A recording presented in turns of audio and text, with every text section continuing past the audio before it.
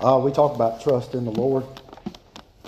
We're preaching and teaching and talking to others, but when it comes to us, we want to scream, Lord, where you at? But that's what we're told to do. That's right. You tell them, girl.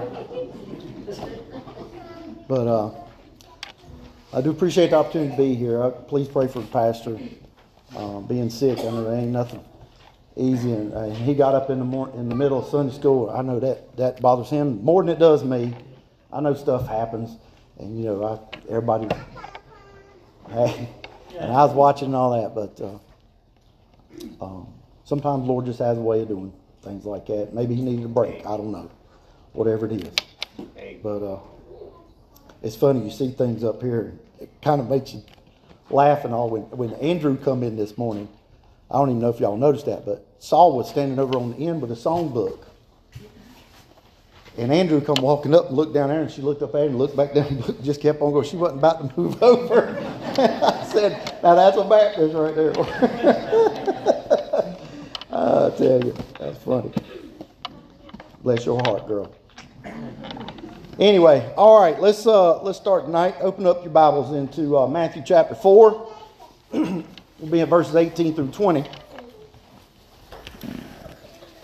Randy come up to me before this. He said, let them have it. Okay, I will. Best I can anyway. We're going to preach about fishing, so there you go. Falls right into it. Danny's already praying. Now, Wednesday night, now Bud mentioned something about this. Paul, a lot of times in his books, he refers to athletics, run the race, striving for the mark and things like that. And fishing is another one. And we'll kind of get into that a little bit. But let's read the verses, and then we'll open up in a word of prayer and give you what I've got. All right? Matthew chapter 4, verse 18, it says, And Jesus, walking by the Sea of Galilee, saw two brethren, Simon called Peter, and Andrew his brother, casting a net into the sea, for they were fishers. And he saith unto them, Follow me, and I will make you fishers of men. And they straightway left their nets and followed him. Now we see, Jesus is just kind of walking by the ocean. I like doing that. When we go to the beach, I go out there early in the morning. I ain't going out there in the middle of the day when it's hot. I can work on the dock and get that. I like going out there in the morning. That sun's coming up. It's beautiful. There's not many people out there. The birds are screeching. The waves are crashing. I'm telling you, it's just something. It's medical. You know what I'm saying? And here Jesus is doing the same thing. He's walking by the sea, and he looks, and there's two brothers, and it classifies them as fishermen. Now, it is odd that it says they're not in the boats fishing. They on the coast. They're standing on the beach throwing their nets out. And I'm thinking, they got to be mighty strong to throw them nets out pretty far and get some fish. But hey, they're fishermen. What do I know? And he calls out to them. And they immediately respond. That word straightway. If you look in the book of Mark and read the same story, and not just in his story, but let's see, from chapter 1 down through chapter 2, he uses straightway. Mark must love that word. He uses straightway 1, 2, 3, 4, 5 times in the first 2, 6 times in the first 3 chapters, straightway.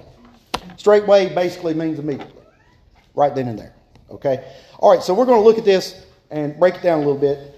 First, let's pray, and then we'll get into this. All right. Our gracious Heavenly Father, we thank you for today, Lord. We thank you for your hand upon the message this morning. Lord, we pray for the same tonight. Lord, I pray that no matter what the message is, Lord, if you're not in it, it doesn't matter. And Lord, I pray that you just take the message as it is, Lord, use it to your will, to speak to our hearts tonight, Lord. Whoever stands in need of whatever it may be, Lord, I pray that they get through the Holy Spirit what they need tonight, Lord, to get through this week. And Lord, we know you have the power and the authority to do that. And we pray, Lord, for your hand upon this service tonight, Lord. Bless. You've already blessed us with the song, Lord. We pray, thank you for that. And we need to trust you more, Lord. We certainly do. Be with us this week. Lord, as we meditate on these words, and help us to be, as this message is going to challenge us, to be fishers of men. In Jesus' name we pray. Amen. Amen. Now, in talking here about the ocean and where they are, God has gave us some hobbies or some interests that we do to help us relax, to help us to recharge, to help us to gain focus again. I do like woodworking. There's something about even messing around in dangerous blades and stuff. It is calming. You have to respect it, you know. But when you've got a picture in your mind of something you want to make out of just a square block of wood, or like a stone maker, you know, when they're chiseling away the part that doesn't belong there, you get to the finished product. And I'm not saying I'm a master woodworker, but when you get done, you are kind of, you created that, you know, with God's help. It is nice. But I also like to take time to go golfing and fishing when I can. I know it costs money, so I don't get to go as much as I'd like to. But I don't like to do them because I'm great at them. I like to do them because I enjoy it. And most of the time when I do it, I'm with at least one of my boys, or two, or some of them. Now, Dalton and Tucker got to go this weekend when we went. I thoroughly enjoyed that. I like being with them. They're usually not fussing and fighting when I'm around, so that's good. But it is a time of rest and relaxation. A lot of times when you're doing those things, it lets your mind work out some situations. You maybe have concerns, problems, and you just have to let your mind work on them things. And that's a good time to do that, you know. And the interesting thing, too, about this passage, when Jesus asked these two, Simon and Andrew here, he said, "Follow me, and I will make you fishers of men." Fishers of men.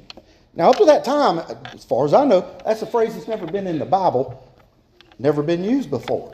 Jesus, this stranger, he'd never met him before, he walks up and he says, "Follow me, I'll make you fishers of men." And these brothers, again, they're brothers. They're working in the same profession. I'm sure something their father started. If not, they started, but they had a lot invested in this business. As far as I know, fishermen in that day and age didn't get rich. They weren't filthy rich. They might have scraped by, but it was a living. It was honest work. It was hard work, but it was honest work. They had to keep at it. Yeah. And so this guy's telling them, "Hey, drop everything you're doing. You come follow me, and I'll make you fishers of men." I don't know about you, but you know, you're like, well, we got to count the cost here. Wait a minute. They didn't take time to ask a bunch of questions. Doesn't say they asked a bunch of questions. It just said they got up and went. Neither does it say they took the time to initiate some kind of takeover plan. Well, who's going to run the business while they're gone? It said they left their nets. They left it all. Now, man, you talk about trust. And you talk about faith. That's dropping everything. That's strange. That's crazy. Really. But in applying that to what I'm talking about, to go golfing or fishing, there are two very important things that you must have. Things that you need. Number one, you got to have the right mindset as best you can. That is a challenge for some of us. But if your mind's somewhere else, and you go up there and you approach that golf ball and you take a swing at it, what's going to happen? Even when you're focused on it, it's hard to get it to go straight. Yeah. And if you're not focused, lose the focus, it's not going to be there. You're going to have a long, hard day. You might as well pack it up and go. The other thing you're going to have is the right equipment. Now, when I say the right equipment, I don't mean you got to go out here and buy $5,000 set of golf clubs, $6,000 fishing rod. It don't have to be the expensive equipment. It has to be the right equipment. Like I said, if you're going golfing, you don't take an oar. Now, Happy Gilmore might be able to do that with a hockey stick, but you're going to have a hard time. If you're playing golf, you need golf clubs. If you're going fishing, you need a fishing rod or something similar to it, bamboo rod, something. You got to have the right equipment. And in this passage, we're going to see there is some right equipment we as Christians need when we go fishing for men. We can't just jump out there and get in that thing and say, you know, hey, I'm going to go get up a bunch of guys. There's people today that try to say they do that. I'm going to go out here and just get up a bunch of people. We're going to start a church and we're going to go save some people. That's the way they say it. We're going to go save some people. That ain't the way to do it according to this Bible. There is a right way. Now, the first piece of equipment, the first right equipment that we're going to need is the rod. The rod. The fishing rod. That's a picture of the Bible. Isaiah 55:11 says, so shall my word be that goeth forth out of my mouth. It shall not return unto me void. That means when it comes back, he didn't throw it out useless. It's always for good. But it shall accomplish that which I please, and it shall prosper in the thing whereto I send it. He's not just going to send it out there and it's going to be happy good. It's going to prosper. It's going to do good. And so the Bible is our rule book as well as God's diary. If you need to know what we need to do in a certain situation, you read your Bible. It's not going to say on this day, in this time, you need to do this, but it's going to give you the process. Yes, right. Right? If it's something you got a challenge about, it's going to tell you in some way or another. It's not going to be right there on the page in some cases how to handle a person or a situation. But eventually, if you're reading the Bible, God's going to give you the answer. Amen. Listen, I said it in Sunday school. We got to nail this down of why we're here. Why are you here? And I'm not talking about tonight. I'm talking about in general. Why are we as people here? God created us to have somebody to talk to. God wanted fellowship with us. God set up the perfect situation. He gave us everything we could possibly need, even everything we could possibly want. The Garden of Eden. Man, what better place could there have been? 4 rivers around that thing, water everywhere you turn, all of that fruit. Yeah. Right. And all he said was, just don't touch that one tree. I don't know how big the Garden of Eden was. If you picture where all them rivers were, it took you a while to walk it all. Can you imagine that? Don't touch that tree. And the day you do, you'll surely die. He didn't just say don't touch that tree and leave it. He gave them what happened. They knew the result of what would happen if they disobeyed. Now, they'd never committed sin before, ever. They didn't know what that was like. It says in the Bible that in the cool of the evening, listen, in the cool of the evening, God would come down there and walk with them in the garden and talk with them. Can you imagine the conversations that must have been like? Right. What could you and God have talked about in the cool of the evening with a sinless heart? Right. That's what Adam had. That's what Eve had. And then that Satan comes in and causes them to sin. Now listen, I've heard this before, and I thought this was really good. A lot of people think, looking down on a woman because Satan went after the woman and she failed. Satan was a deceiver, a master deceiver. He knew if he went after the man, and I mentioned this, man's a thinker. I'm not saying he's a smart thinker, but it's a brain. He knew that if he went after the thinker, the man could have deduced a way out or been hesitant, okay? You know what I'm saying? The woman thinks with the heart. He knew if he got the woman, he'd not only have her, he'd have the husband because she's going to go with him. Right. He's going to go with her, and he'd have the children too. Right. That's saying something about the power a woman has. Right. There's respect there. Yes, sir. What it say? The house goes as the mother goes. Ain't nobody happy if mama ain't happy. We all joke about that little saying, but is that not true? Hey, when something's wrong with her, our house is a wreck. Right. We got grown people in our house, and I'll just say it, we can't function. That's right. She'll tell you, I'll starve to death before. I will fix something eventually, but it usually ain't something healthy. It'd be a peanut butter jelly mixed up or pancakes or something. I'll live off of that. That's the way it is. Satan knew that. That was the heart of the family unit. It started back then. And look at the results of it. What did Adam do? He ate that fruit. You know why? He didn't want to be separated from her. Right. You think he didn't know what was going to happen? Surely he knew what was going to happen. Look what happened to her children. First two children, Cain and Abel. Man alive, one of them killed the other. We need that rod. And when I say that rod, you go through the book of Proverbs, it calls it the rod of correction. Right. That's right. Sometimes we are so hard-headed, we need to be spanked. That's right. We need to be corrected. And I'm going to tell you, a lot of times when that rod comes to meet your hind end, it ain't a pleasurable event. Right. It ain't a pleasurable event. I should know. Well practiced in it. Proverbs 3:11, my son, despise not the chastening of the Lord, neither be worried of his correction. I think that's the way it is. I can't read my writing. Despise not the chastening. You know why we should not despise it? That shows his care and his love for us. Right. Right. Yes. Hey, he gave us the instructions. So where's the fault at? Right here. We don't open it. Right. We don't open it and use it. And even when we do, we still got to follow. Just like he's saying in that song. We got to trust. We got to trust in him. Right. That goes back like when Moses led them out of Egypt. Oh, it was all happy-go-lucky. They'd be given all these treasures. I'm sure they're banging their tambourines and blowing their horns and celebrating all that. What happens as soon as they get out there? What are we going to eat? What are we going to drink? We're better off if we're going right back. They were slaves. God had to deal with it. And then he gets them out there and they get in a position out on the edge of the coast. They're out there on the coast. What better place to be, right? But then they turn around and they see that dust cloud coming.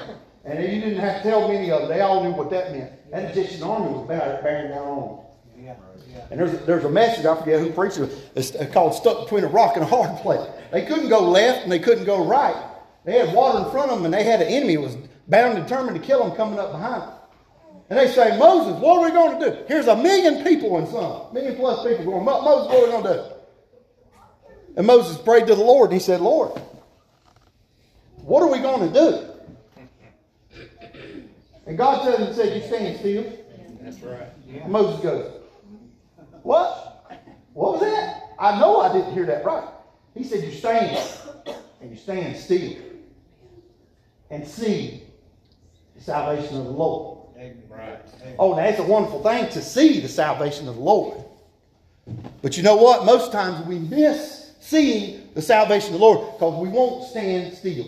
Right. You have to be still to be silent to hear. Because most of the time that salvation is something so quiet, if you're not paying attention and focused, you will miss it. Yes, sir. Right. I told you about this weekend. We were down there. We had just left eating Friday night and went and stopped at the gas station. All the cop cars were coming by. There was a shooting right where we'd come from in a high-speed chase.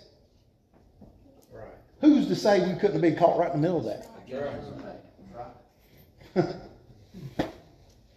You have to see things like that. Yes. We had one, forgive me, I wasn't going to say this, but I'm going to say it. Dale was teeing off.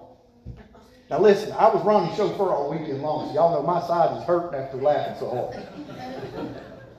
Dale teed off, I'm watching that ball goes up, right upside. Bam, that branch falls. Right after that branch falls, here comes that bird, right? Ronnie hollers, he got him a birdie, he got him a birdie. Oh, Dale killed that bird. He knocked that branch out, but I'll tell you what, I don't think that bird ever got back up in that tree. See, you miss stuff like that if you don't go out and have fun every night. You got to have fun. But listen, this Bible is our rule book as well as God's diary. God's diary. God tells us everything about Him.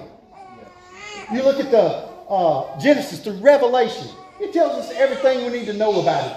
It tells us the creation of the world. It tells us in the book of the Psalm, listen, David had a mind to write of the things of God like we'd have never saw if he hadn't have been that poet at heart. Right. That's right. You think that when he was out there as a shepherd out in them fields, these things wasn't going through his mind? Standing out there in the dark and sometimes and looking up and all them stars up there. And he already knew who God was and he was communicating with God. And God put some of that stuff in his heart. The 23rd Psalm. Right. The Lord is my shepherd. I shall not want. A farmer couldn't have wrote that. A fisherman couldn't have wrote that. It had to be a shepherd. Right. Yeah. And not only that, he didn't just tell us about him. He told us what he's capable of doing and that he's in control. He gave us the book of Revelation. John's out there on this island, got nobody to talk to, and Jesus shows up and says, John, I'm about to blow your mind. I'm going to tell you everything that's going to happen in the future. There ain't nobody on no 800 line out there in California to tell you anything John had. Them psychics out there, they come and go. Y'all remember 20 years ago when they put them all in jail? Because they hoodooing all them people? History repeats itself. Right. Here they are again. Going to do the same thing. Ain't nothing different. The Bible tells us everything we need to know about it. It tells us about us. It tells us about sin. That's right. Flee. We need to flee that stuff. Second thing we need a line. You need some fishing line. The line represents prayer. John 14:13, and whatsoever ye shall ask in my name, that will I do, that the Father may be glorified in the Son. Why is he going to do what we ask in his name? You see the key to that? To glorify the Son. Chandler, I know you just now driving. I saw you down there practicing at the beach. You prayed to the Lord for a Ferrari. Lord, I need a Ferrari. I know how to drive straight drive now. I'd be good at it. Lord says, sure thing, Chandler. Where's the glory in the Father now? Glory in the Son. But Chandler, you pray and say, Lord, give me a passionate heart to lead others to Christ. Lord's going to honor that. You know why? Because it glorifies the Son. It's not an open season for anything you ask for. Lord, I need a big house. Why do you need a big house? Okay? The line is prayer. And the key to that verse can be found in that phrase, in my name. When we pray for things, it needs to be things the Lord should want. Right. Not what I want. The Bible already promises he's going to take care of it. We do need to pray for our needs. Because like I said, why are you here? God wants to talk to us. And that don't mean that just as soon as you need something and you go, hey Lord, this is me, how you doing? God's going to be standing there waiting on you. He's not a telephone operator. He wants an open line of communication. He wants to be able to talk all the time. Right. He's not a wish fulfiller. Communication means what? It goes back and forth. He wants to talk to you as bad as you want to talk to him. Maybe more so. Yeah, more so. Right. That's why he put you here. He wants to talk to you. And we hinder that by putting sin in our heart. We have to cleanse that. And then when we cleanse that, then that line of fellowship, communication is open. James 5:16 says, the fervent prayers of a righteous man. Righteous man. You can pray all day long. If you ain't righteous, they ain't going nowhere. Right. The fervent prayers of a righteous man availeth much. That means it reaps a lot. That means it gets a lot of what? You know why? Because them prayers are anchored in what the Lord wants. Right. Just because you're fervently praying for your Ferrari don't mean He's going to answer that. It's what it's focused in. A good example of that from the Old Testament. 1 Chronicles chapter 4 verse 10. It wasn't a couple of years ago. This was a famous passage. Somebody must have preached on it and it just took over. Jabez called on the God of Israel saying, oh, that thou wouldest bless me indeed and enlarge my coast, and that thine hand might be with me, and that thou wouldest keep me from evil, that it may not grieve me. And God granted him that which he requested. Now on the surface, that's it. Lord, enlarge my coast. Give me more. Is there honor in that? Not on the surface. But what do you want more for? He had an appetite for what God can do. He knew what God could do. He knew what to pray for. And he knew if he prayed for it, he had faith that God would answer his prayer. If it was in God's will. Right. He had an appetite. He also made an appeal to God for it. Well, he knew who to pray to for it. And then he availed himself to what God had abundantly supplied. He thanked him for what he had already supplied, and even thanked him for what he had not supplied, Right. but was on the way. Now listen, a lot of times God can do things for us here. We don't have to wait till we get to heaven for it. There was a little poem, I don't even know where I got it from, but I thought it was pretty neat. It fit right here. It says, "The hill of Zion yields 1,000 sacred sweets before we reach the heavenly fields or walk the golden streets." You know what them hills of Zion and producing them 1,000 sacred sweets are? You know where you find them at? Right there. Right there. And in prayer. Right. In prayer. You praying? You ever had that time you just praying and it just seems like God just takes over your prayer? It starts, you know what I'm saying? You're communicating to him, but somehow it just overflows the other way. He just starts talking to you. And he opens things up to your heart, to your mind's eye. And I ain't talking about signs and things like that. You know what I'm talking about. He lays things on your heart and just blesses you to death. And I'm telling you, man, when God gets a hold of you, sometimes you got to beg him to let go. You just physically can't take it. That's right. You ever been like that? It's a rarity, but it does happen.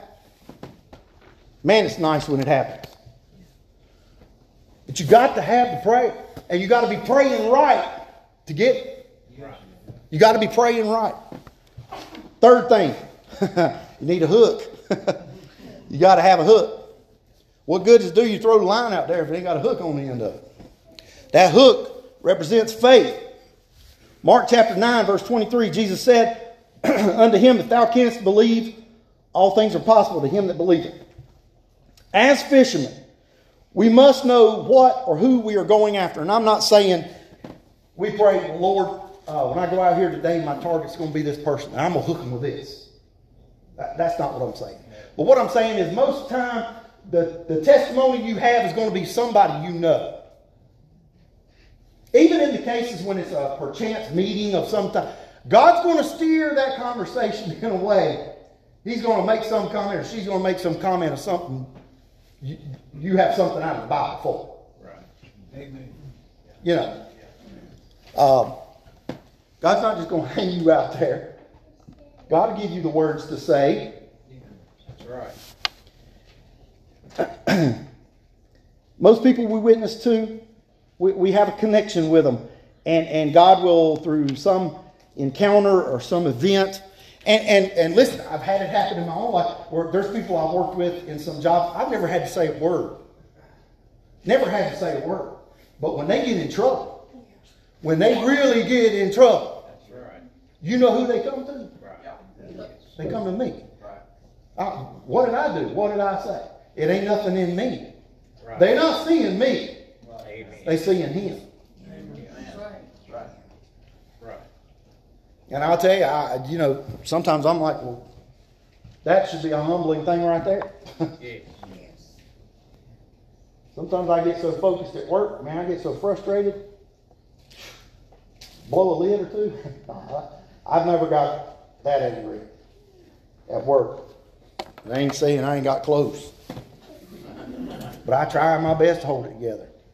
I don't want to lose my testimony in front of people that I spend just as much time with as I do my own family. That's right.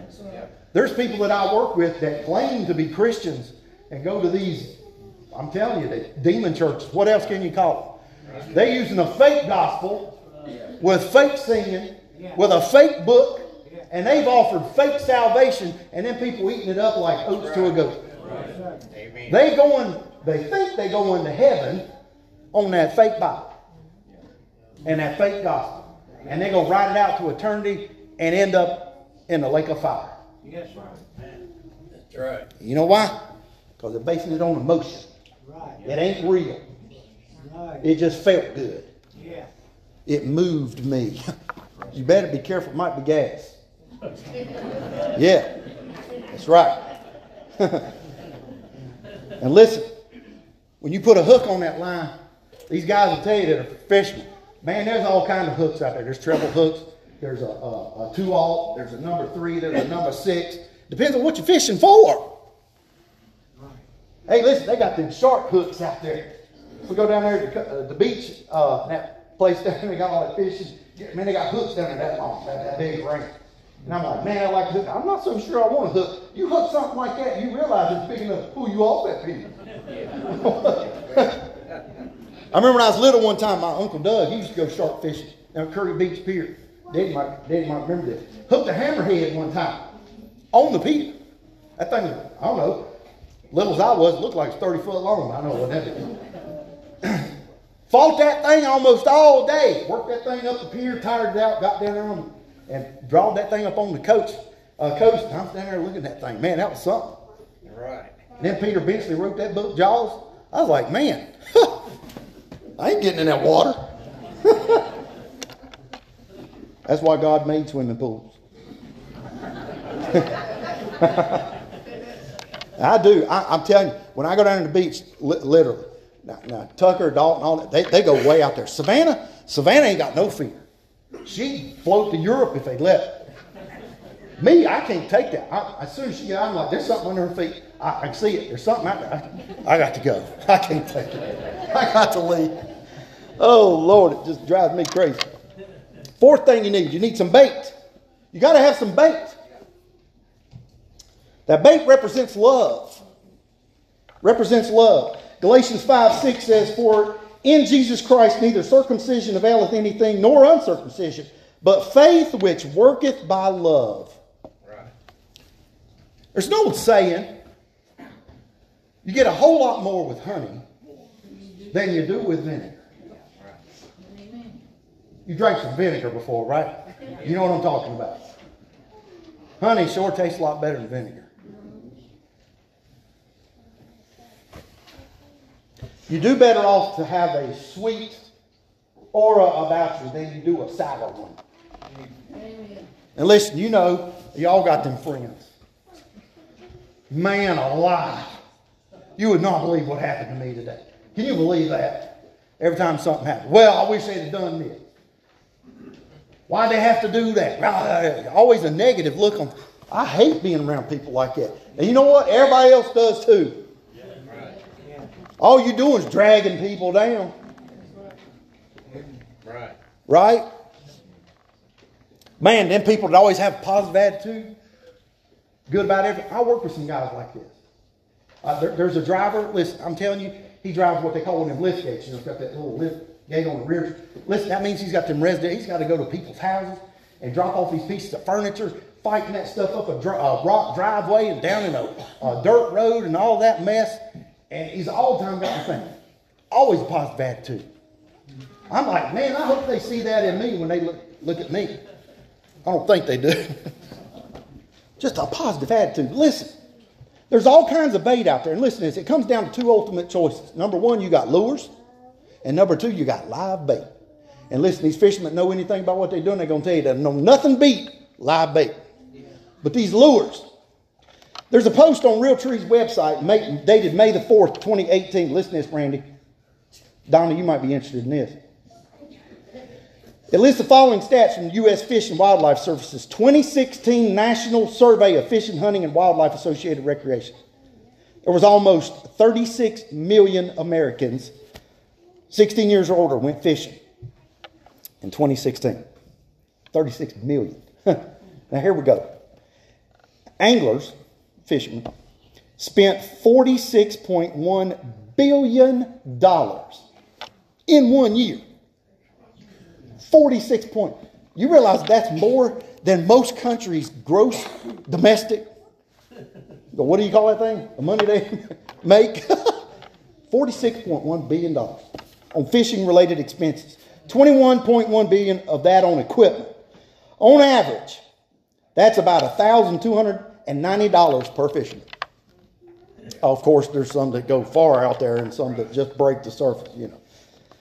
But specifically, anglers spent $852 million on artificial lures, flies, and bait. Right. It's all in catching the monster. That's what it is. Right. Catching the big daddy. Going out there catching the one that you're going to mount on the wall if your wife lets you. Right? You don't want to go out there and catch no little minnow. I mean, really, let's face it. What are you going out there fishing for? And when I go fishing, I catch the bait that the other guys who know what they're doing use to catch the big ones. I catch the cut bait. That's what we got. Yeah. I'll never forget, what was that? Years ago, we went down there, Brian, all of us down there, and we out there, we about sound asleep. Brian sitting over there beside me, got the fishing rod up there. That thing said, whap! Popped all the eyelets out of the fishing rod. Brian's jumping up out of his seat, hooked the shark. You know what happens on the pier when somebody's hooking a shark? Everybody comes around there looking at that. It's fascinating. Oh, he's awake then. Listen, these lures. Now remember that lures are used to trick the fish into thinking it's real. It's flashy. Right. It's attractive. That's the whole point of it. It's to draw that fish into something that looks real and snag it. Right. Yeah. And then when they bite that thing, they realize, man, I didn't get a worm out of this. Right. You go and listen, there's whole stores on just fishing. Bass Pro Shop. Well, does the name tell you anything? Bass Pro Shop. There ain't a lot of pros go in there. Listen, they got whole sections of that just on fishing lures. Yeah. These fake worms that you use, man, they got every color in the rainbow in them things. Right. Flecks, no flecks. Little sparkles, no sparkles. Little flaring tails on the end of them, no tails. Chop them up. And everybody's a pro. Hey, ours is the best. Nobody compares to ours. People eat that up. And they go out there and they lose more than they catch fish with. There's a lot of people out here in this world that are using lures in most churches today. Like I just said, fake word. Yeah. A fake gospel. Right.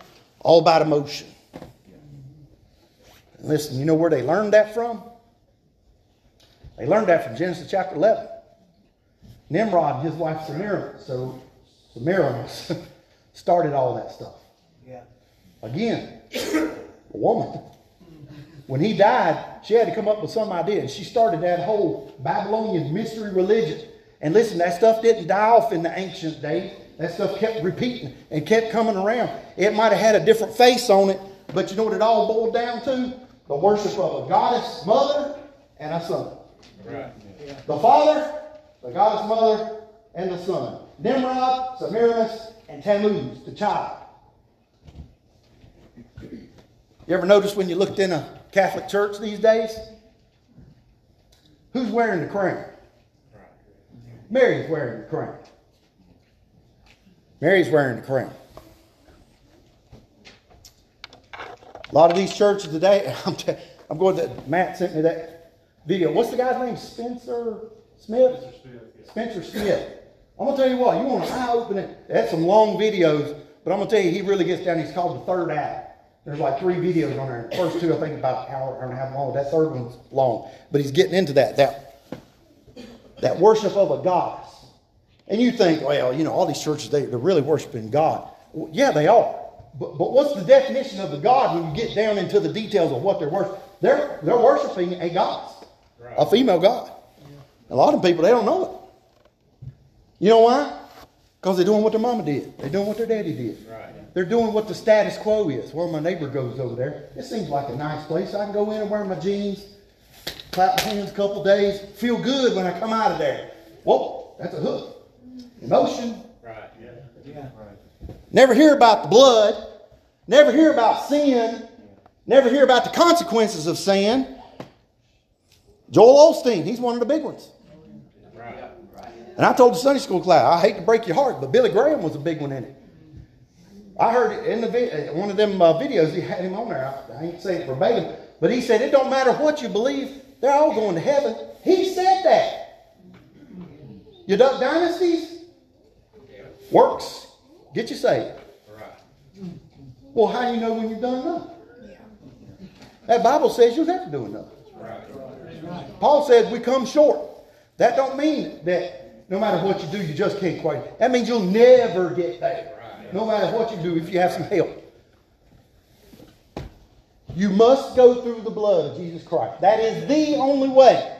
That's why he said, I am the way, not a way. He said the way. And then the live bait. Listen, live bait is the only thing that works. And again, I know this is kind of like tricking people, but it's not the trick of it. But at some sense, we must lure them. They have to be attracted to it. Right. If they look at the church and there's nothing attractive about it, what would draw them in? And a lot of it does have to be God, but we have to be helpful in that. If we acting like hell and the devil, ain't nobody going to come in here. Right. We need to be a light, not a blinding light that drives people away, but a light like a lighthouse, a rescue. Out in the dark, and they see that light, draw them in. To draw them in. Right. That's the way it needs to be. Fifth, you need a reel. Well, you got to have something to pull them in with. I hate to say this, but to me that looks like it's a sign of common sense. Matthew 10:16, it says, "Behold, I send you forth as sheep in the midst of wolves. Be ye therefore wise as serpents and harmless as doves." Where does that wisdom come from? It comes from Him. Right. God's not going to send us in a sense as sheep into a den of wolves and expect us to figure our own way out, is He? If He put us in there, He's got a way out. Right. And He'll give us the wisdom to get our way. It fascinates me. I look back at, and I haven't been here the whole time, but to hear Bud talk about a lot of things he's gone through in here. Listen, you just don't let somebody come in that door and say, "Hey, I'm a preacher, I'm a missionary, I want to get up there and present." Oh no, you don't come up in this, not this place. Right. No. Not till we check you out. Right. Like I said, does he have the right book? There's some preachers we listen to online, and after you get to know them a little bit, you kind of hear them say things that just make you go, huh? That's right. Questionable. That little Holy Spirit up there going, "Hey, did you catch that? Were you paying attention?" You got to be careful. Right. You know why? Because this right here don't belong to us. It belongs to Him. Right. Amen. Right? And you just little things like that. And you think, man, how did he know? How was he smart enough? Because God, he lets God lead him, and God has protected him and protected this church Right. and protected this pulpit Yes. That's right. because He allowed him to. And God honors that, and God will honor that as long as He does that. Right. Because He stays in the true word. That's right. That's getting to be a rare thing in these days. Yes. It's falling further and further away. All right. Sixth thing you need is a hand net. A hand net represents the church. 2 Corinthians 6:17. "Wherefore come out from among them and be ye separate, saith the Lord. Touch not the unclean thing, and I will receive you." Now, fishing for men is vastly different from fishing for fish, in that every single catch is a record setter. Right. You hear what I said? Fishing for men, every catch is a record setter. Yes. We're told in the Bible that every time somebody gets saved, there's rejoicing in heaven. Right. Yes. They get more excited about it up there than we do down here. Amen. For real. But the point here about the church is, it's important to remember, sometimes when we're reeling them in close to the boat, a vital tool will be the fishing net, the church, that can help you get them over the side and into the boat. A lot of times when they see how we interact in the church, it'll make them want to jump in the boat. You see some of them videos out there catching them swordfish, and they get them close, and that wave comes up, and that thing comes in the boat at them. Now, I'm sure that fish don't want to really get in the boat, but you see what I'm saying? Yes. How this church interacts. When you're dealing with people, and here's a good time coming up, this revival. Somebody may come in, ain't never stepped a foot in the church in their life, and they see how we interact with each other, and they think, man, these people get along better than my family does. Yeah. Right. Yeah. That's the net. Yes. And it's not a net that's trapping them. It's actually a net that's helping them. Yes. God drawing them in. It's like in Psalm 91, you see that picture of God's got his the mother hen, them wings spread out there, and what them babies want to do. We always want to go out and see the world. Yeah. We ain't looking up. We don't see that hawk up there waiting for us to come out from under them. And the mama hens keep scooping that baby up under there, protecting them. Right. We don't know what's good for ourselves. That net protects us. Right. Now, circling back to that final point in the intro about two very important things we need. Notice that when these guys left to follow Jesus, they didn't take anything with them. Right. Let's pack up our Mountain Dews.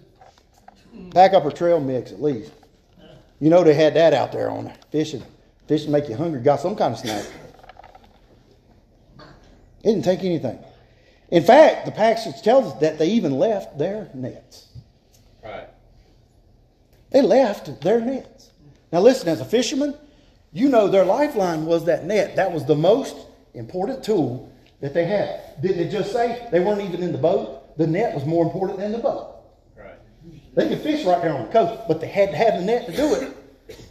When they left their nets. Why in the world did they do that? Because Jesus has all the tools and equipment we will ever need. He said, come and follow me, and I will make you. He didn't say, I will show you. He said, I will make you. That means he'll teach them the way, he'll show them the way, and he'll give them everything they could possibly need to be the fisherman. He tells us the same thing. He didn't turn us loose out in this world, not give us the equipment that we need to be a good witness and a good testimony.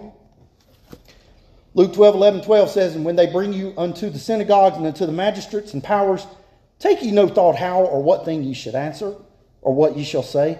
For the Holy Ghost shall teach you in the same hour what ye ought to say.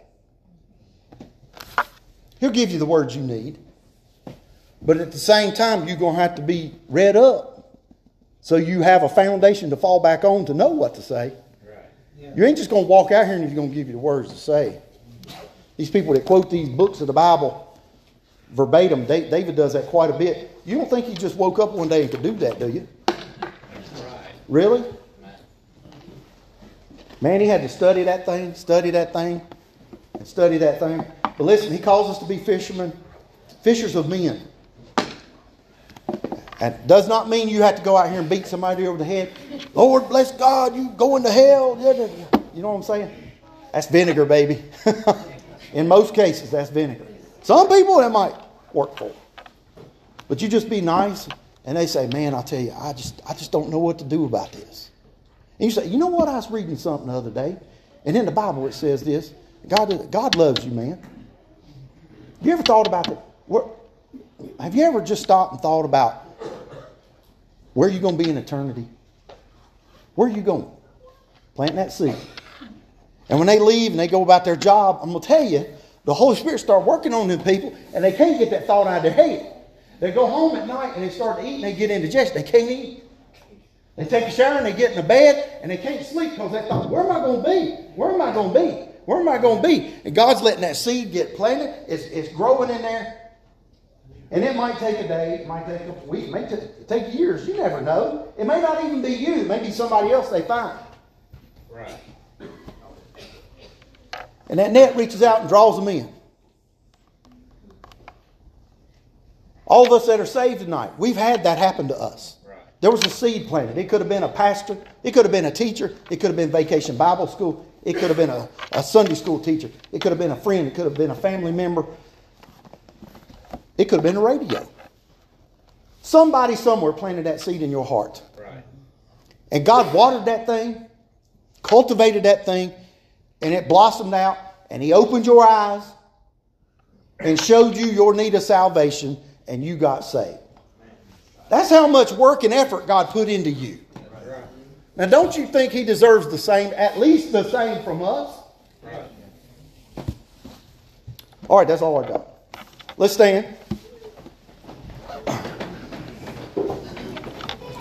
We won't do an invitation, but listen, I just want you to think about that. Being fishermen of men. He gives us the tools we need. He's not wanting you to go out here in the Coliseum and start up an evangelistic crusade. We all are interacting with people every day that we can witness to.